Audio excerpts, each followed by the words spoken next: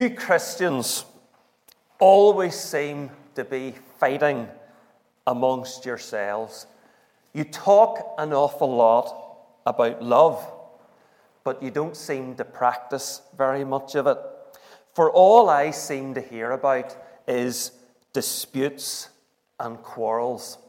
What about all those church splits? You just can't seem to agree on anything. You have more denominations than there are varieties of hinds. And look at the history of Christianity. Weren't you burning each other at the stake? Some Christians that I've encountered could cause a punch-up in a telephone box. And look at what Christianity has done to this province of Northern Ireland with its history of the Troubles. Why should I believe in Christianity when you can't even agree among yourselves and when you're frequently at each other's throats?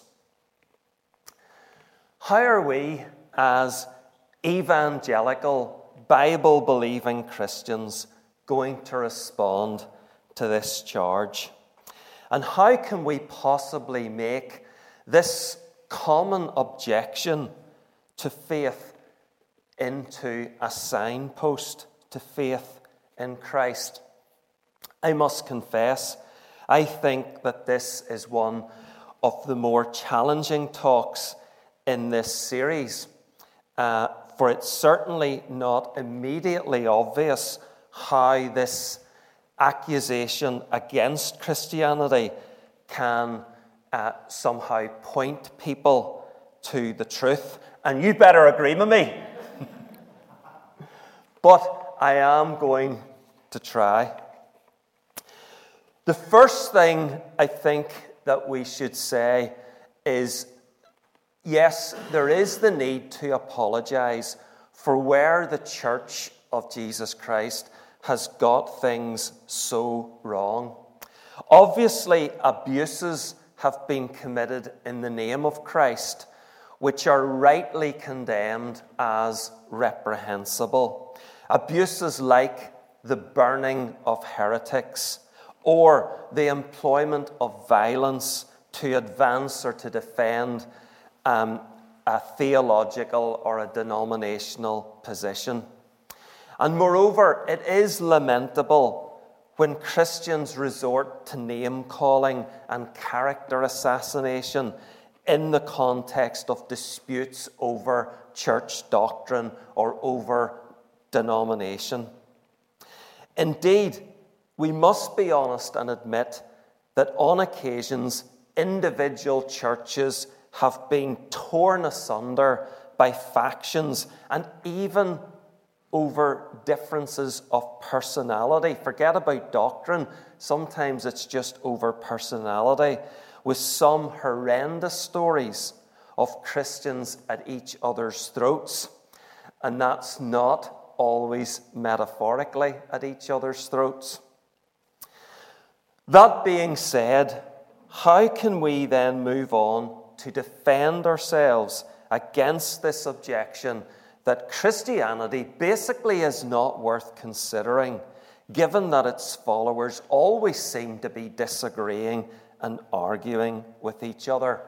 So here are some points of defense. Number one, Christians are fallen beings too. Just like the rest of mankind, Christians are imperfect beings. And indeed, Christianity is based upon the universal sinfulness of man, so it shouldn't come as a big surprise that sin characterizes its adherents. We are made of the same stuff as everyone else. We all have our pride and our selfish instincts. In an earlier talk in this series, one that Jeff did, we explored the charge that all Christians are hypocrites.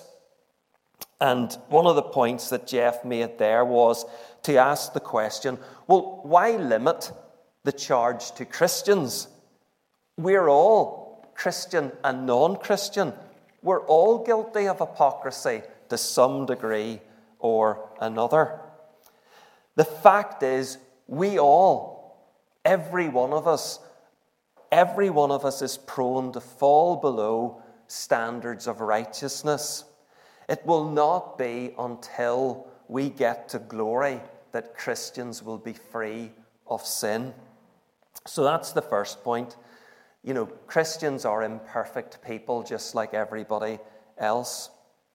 Secondly, it is to be expected that there will be areas of difference and disagreement amongst and between Christians. For not only are Christians fallen beings, we are finite beings. Like everyone else, we are not pre-programmed computers, and we're certainly not omniscient. So it's to be expected that we won't agree on everything. And the reality is that all creeds and worldviews contain within them a range of opinion. Not all atheists think exactly the same thing. They, like everyone else, will experience lots of disputes and disagreements amongst themselves. Likewise, we know that there are varieties of belief within all world religions. You've got different forms, multiple forms of Hinduism, for example. You've got different branches of Islam, the Sunni, the Shia, and so on. After all, we are dealing here with whole-of-life philosophies. So inevitably, all Christians won't be on the same page on every issue. To take just one example, some branches of Christianity will put more emphasis on man's free will in the matter of salvation as against divine election, in the matter divine sovereignty, in the matter of salvation. And there are going to be, and we know this, there will be differences over what is the correct mode of baptism, for example, or what is the correct form of church government, or over the exercise of spiritual gifts, or on the specifics of eschatology, that is the doctrine of the end times. And indeed, the more we move away from the absolute fundamental core of Christianity, the more we should expect that there will be differences of theology and practice. It is simply naive to expect there to be complete homogeneity among the Christian community across time, geography, and culture. Differences of opinion, that's just part of the warp and woof of community life. And sometimes differences can be a good thing, for it is through debate that we may see the error of our own position and become better aligned with the truth. The third point of defense is that many of the lamentable things done in the name of Christ were committed by those who were only nominally Christian. They were Christian in name only.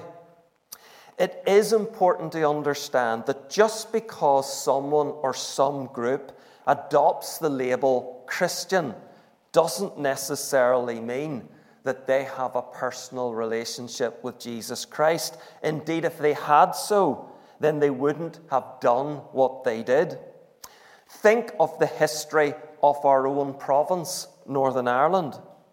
Think of the actions that were taken under the banner of For God and Ulster, which were anything but Christian in origin or spirit. Moreover, it's the reality that once the church came under the aegis of the state, it adopted methods at variance with true Christian doctrine and practice. We know that the established church became widely corrupt during the Middle Ages, headed up by some very unsavory and, can I say it, un-Christian characters. And some of the methods adopted by the church were literally a cruel distortion of the way of Christ. Think of the horrors of the Inquisition, for example. Furthermore, what on the surface might have seemed to be a religious war may have been religious in name only, much more a war over territory or over national identity. Northern Ireland comes to mind again. And today, there are those who do great despite to the name of Christ, who drag his name through the mud, whose profession of faith in him is, to say the very least, highly suspect. Number 4, account must be taken of the seriousness of the issue at stake. Surely, when it comes to considering the passions that have sometimes been displayed amongst Christians over doctrinal differences, some allowance should be made for the gravity of the subject, because we are not talking here about, say, which political party is best suited to government. Still less are we talking about or debating the relative merits of our football teams, and yet think of the steam that can be generated over something like that. No, when we come to matters of fundamental Christian doctrine, what is at stake is people's souls. We're talking about people's eternal well-being, and nothing under the sun is more important than that. So when Christians are debating issues like the place of good works in salvation, or the mediatorial role of anyone but Jesus Christ, or the priority of Scripture over tradition, the stakes actually cannot be any higher. For what we believe is of paramount importance, so naturally there is going to be impassioned debate. And fifthly, do not underestimate the role of the devil. I realize that some of my audience here may not believe in a personal devil, but the Bible presents Satan as real and very much alive and very active in this world, and very, very active amongst believers. Satan is God's sworn adversary, and he will do anything and everything he can to attack God's rule. One of his main tactics is to sow discord amongst God's people. Sometimes he will do that through persecution, prowling around like a roaring lion looking for someone to devour, as the Apostle Peter puts it in chapter 5, verse 8 of his first epistle. But at other times, he'll do it by spawning false doctrine, the things taught by demons that the Apostle Paul refers to in 1 Timothy 4, verse 1.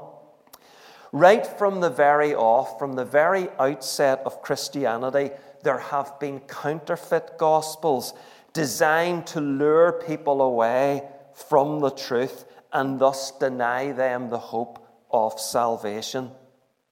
And particularly relevant to our topic this evening, Satan will do his level best to attack the unity of God's people, the unity of the church, to pit Christian against Christian and undermine the fellowship of brothers and sisters in the Lord, tearing churches apart by inciting division and disharmony.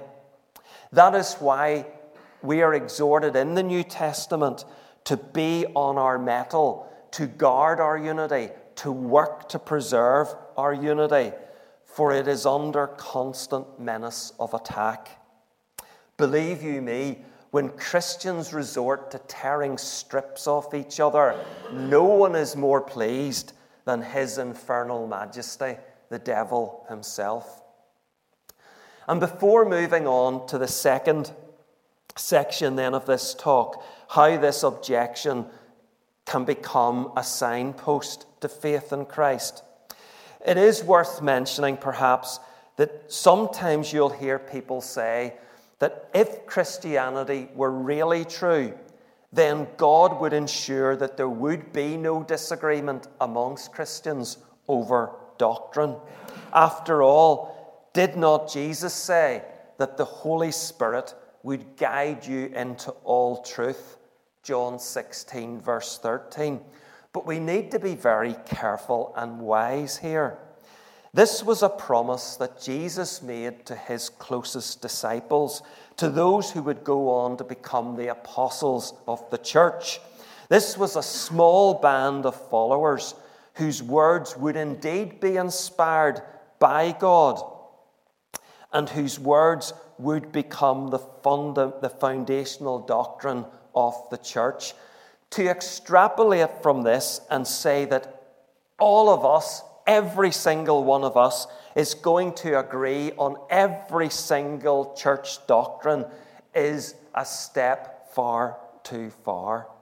We invite the Holy Spirit to convict us of truth, but we are not inspired apostles, and we need to be humble enough to admit that we can sometimes get the wrong end of the stick, or that we are maybe potentially wrong, and maybe we rethink our views on some of these matters.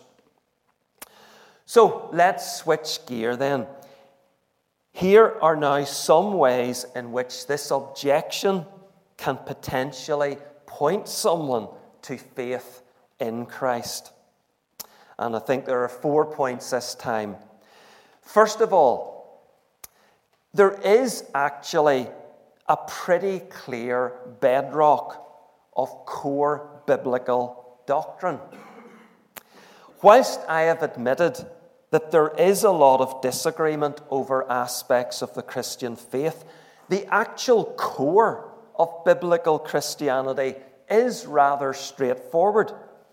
The Bible says that Jesus Christ came into this world to save sinners like you and me. He lived a perfect, sinless life. He died on Calvary's cross for our sin. On the third day, he rose from the dead. All who repent of their sin and put their trust in him as Saviour and Lord receive forgiveness and will live eternally with God. That is the message of Christianity, of biblical Christianity in a nutshell. And if you're prepared to read the scriptures for yourself, then I'm confident that you'll agree that those are the fundamentals. So don't listen to the voice of those, whether outside or indeed within the professing Christian community, who want to reinterpret this creed. Stick with the historic Christian understanding. At its core, it is not that difficult. Number 2, the fact that there is division over doctrine, and division that is not always confined to secondary or subsidiary matters, can actually be taken as corroborating evidence for the truth of Christianity. Let me explain. We have seen that we are forewarned that there will be a satanically inspired attack on the truth. Jesus declared, "Watch out for false prophets. They will come in sheep's clothing, but inwardly they are ferocious wolves." Matthew 7, verse 15. Likewise, the Apostle Paul warned the leaders of the fledgling church at Ephesus, "I know that after I leave, savage wolves will come in among you and will not spare the flock. Even from your own number, men will arise and distort the truth in order to draw away disciples after them." Acts 20, verses 29 to 30. And the Apostle Peter joins the chorus. "But there were also false prophets among the people, just as there will be false teachers among you. They will secretly introduce destructive heresies, even denying the sovereign Lord who bought them." 2 Peter 2, verse 1.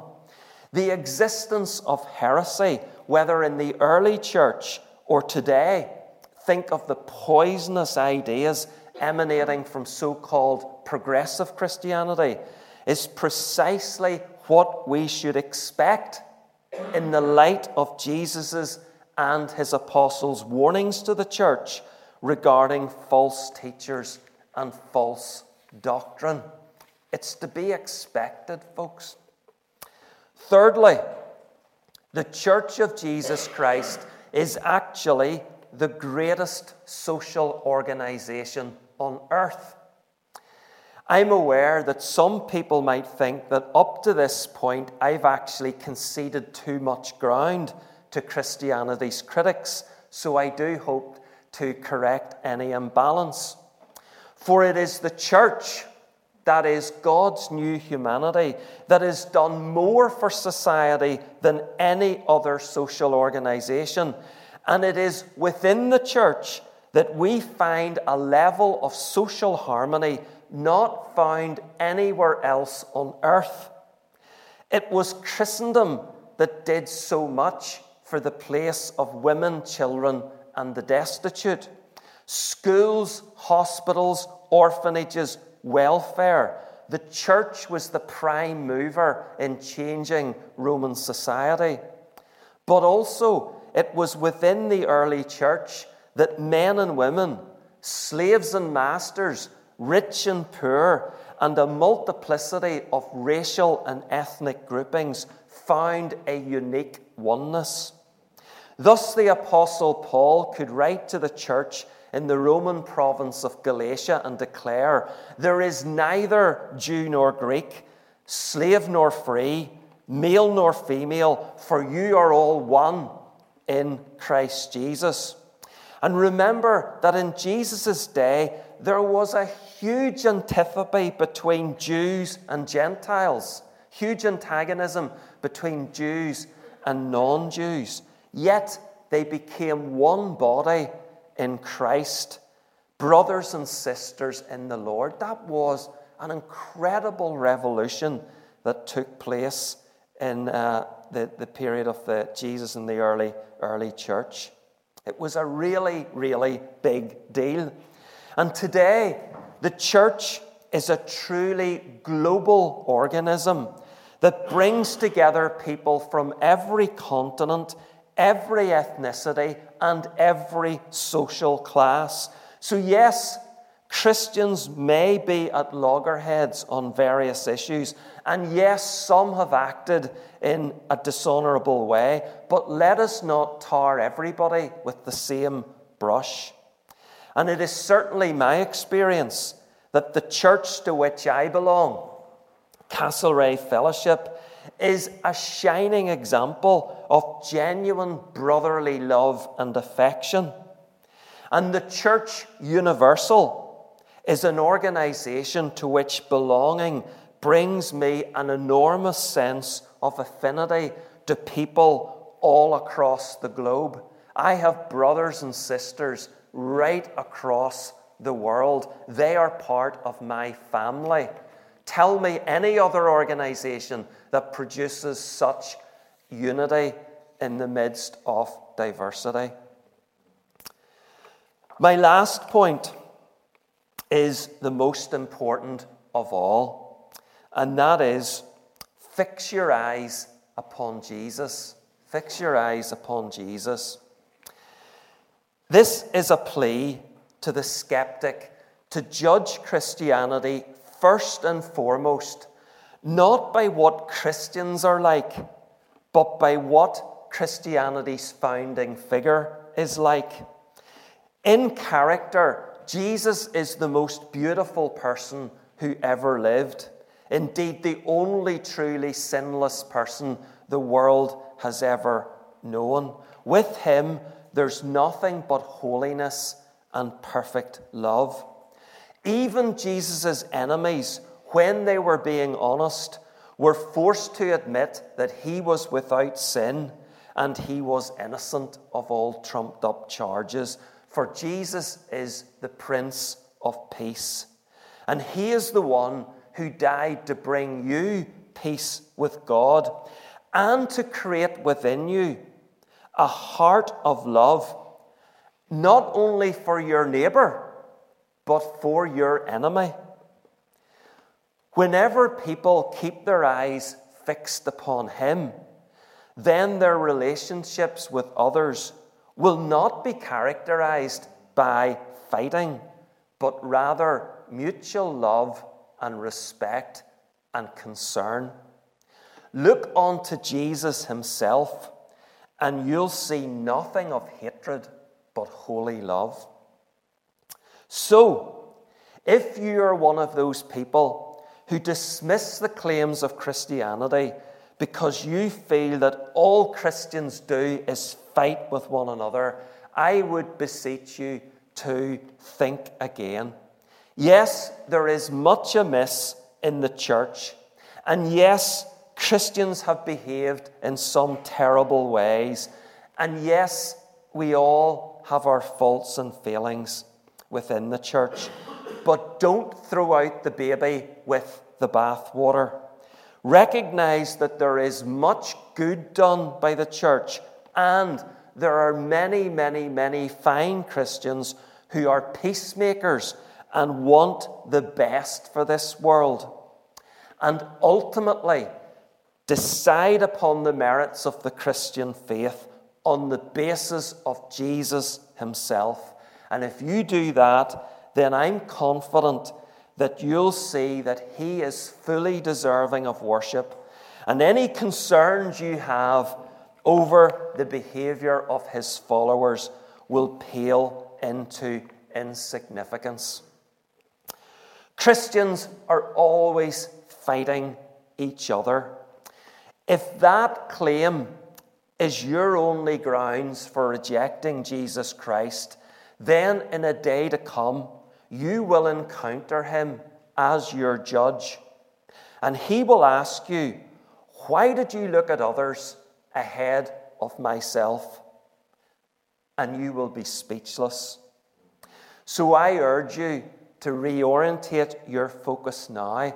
Look on to Jesus and accept him as your personal Saviour and Lord, whilst you have the God-given opportunity to do so. Thank you for listening to this Castlereagh Fellowship podcast. For more podcasts, Bible teaching videos, and to see what's going on at the church, please visit our website, castlereaghfellowship.com. God bless.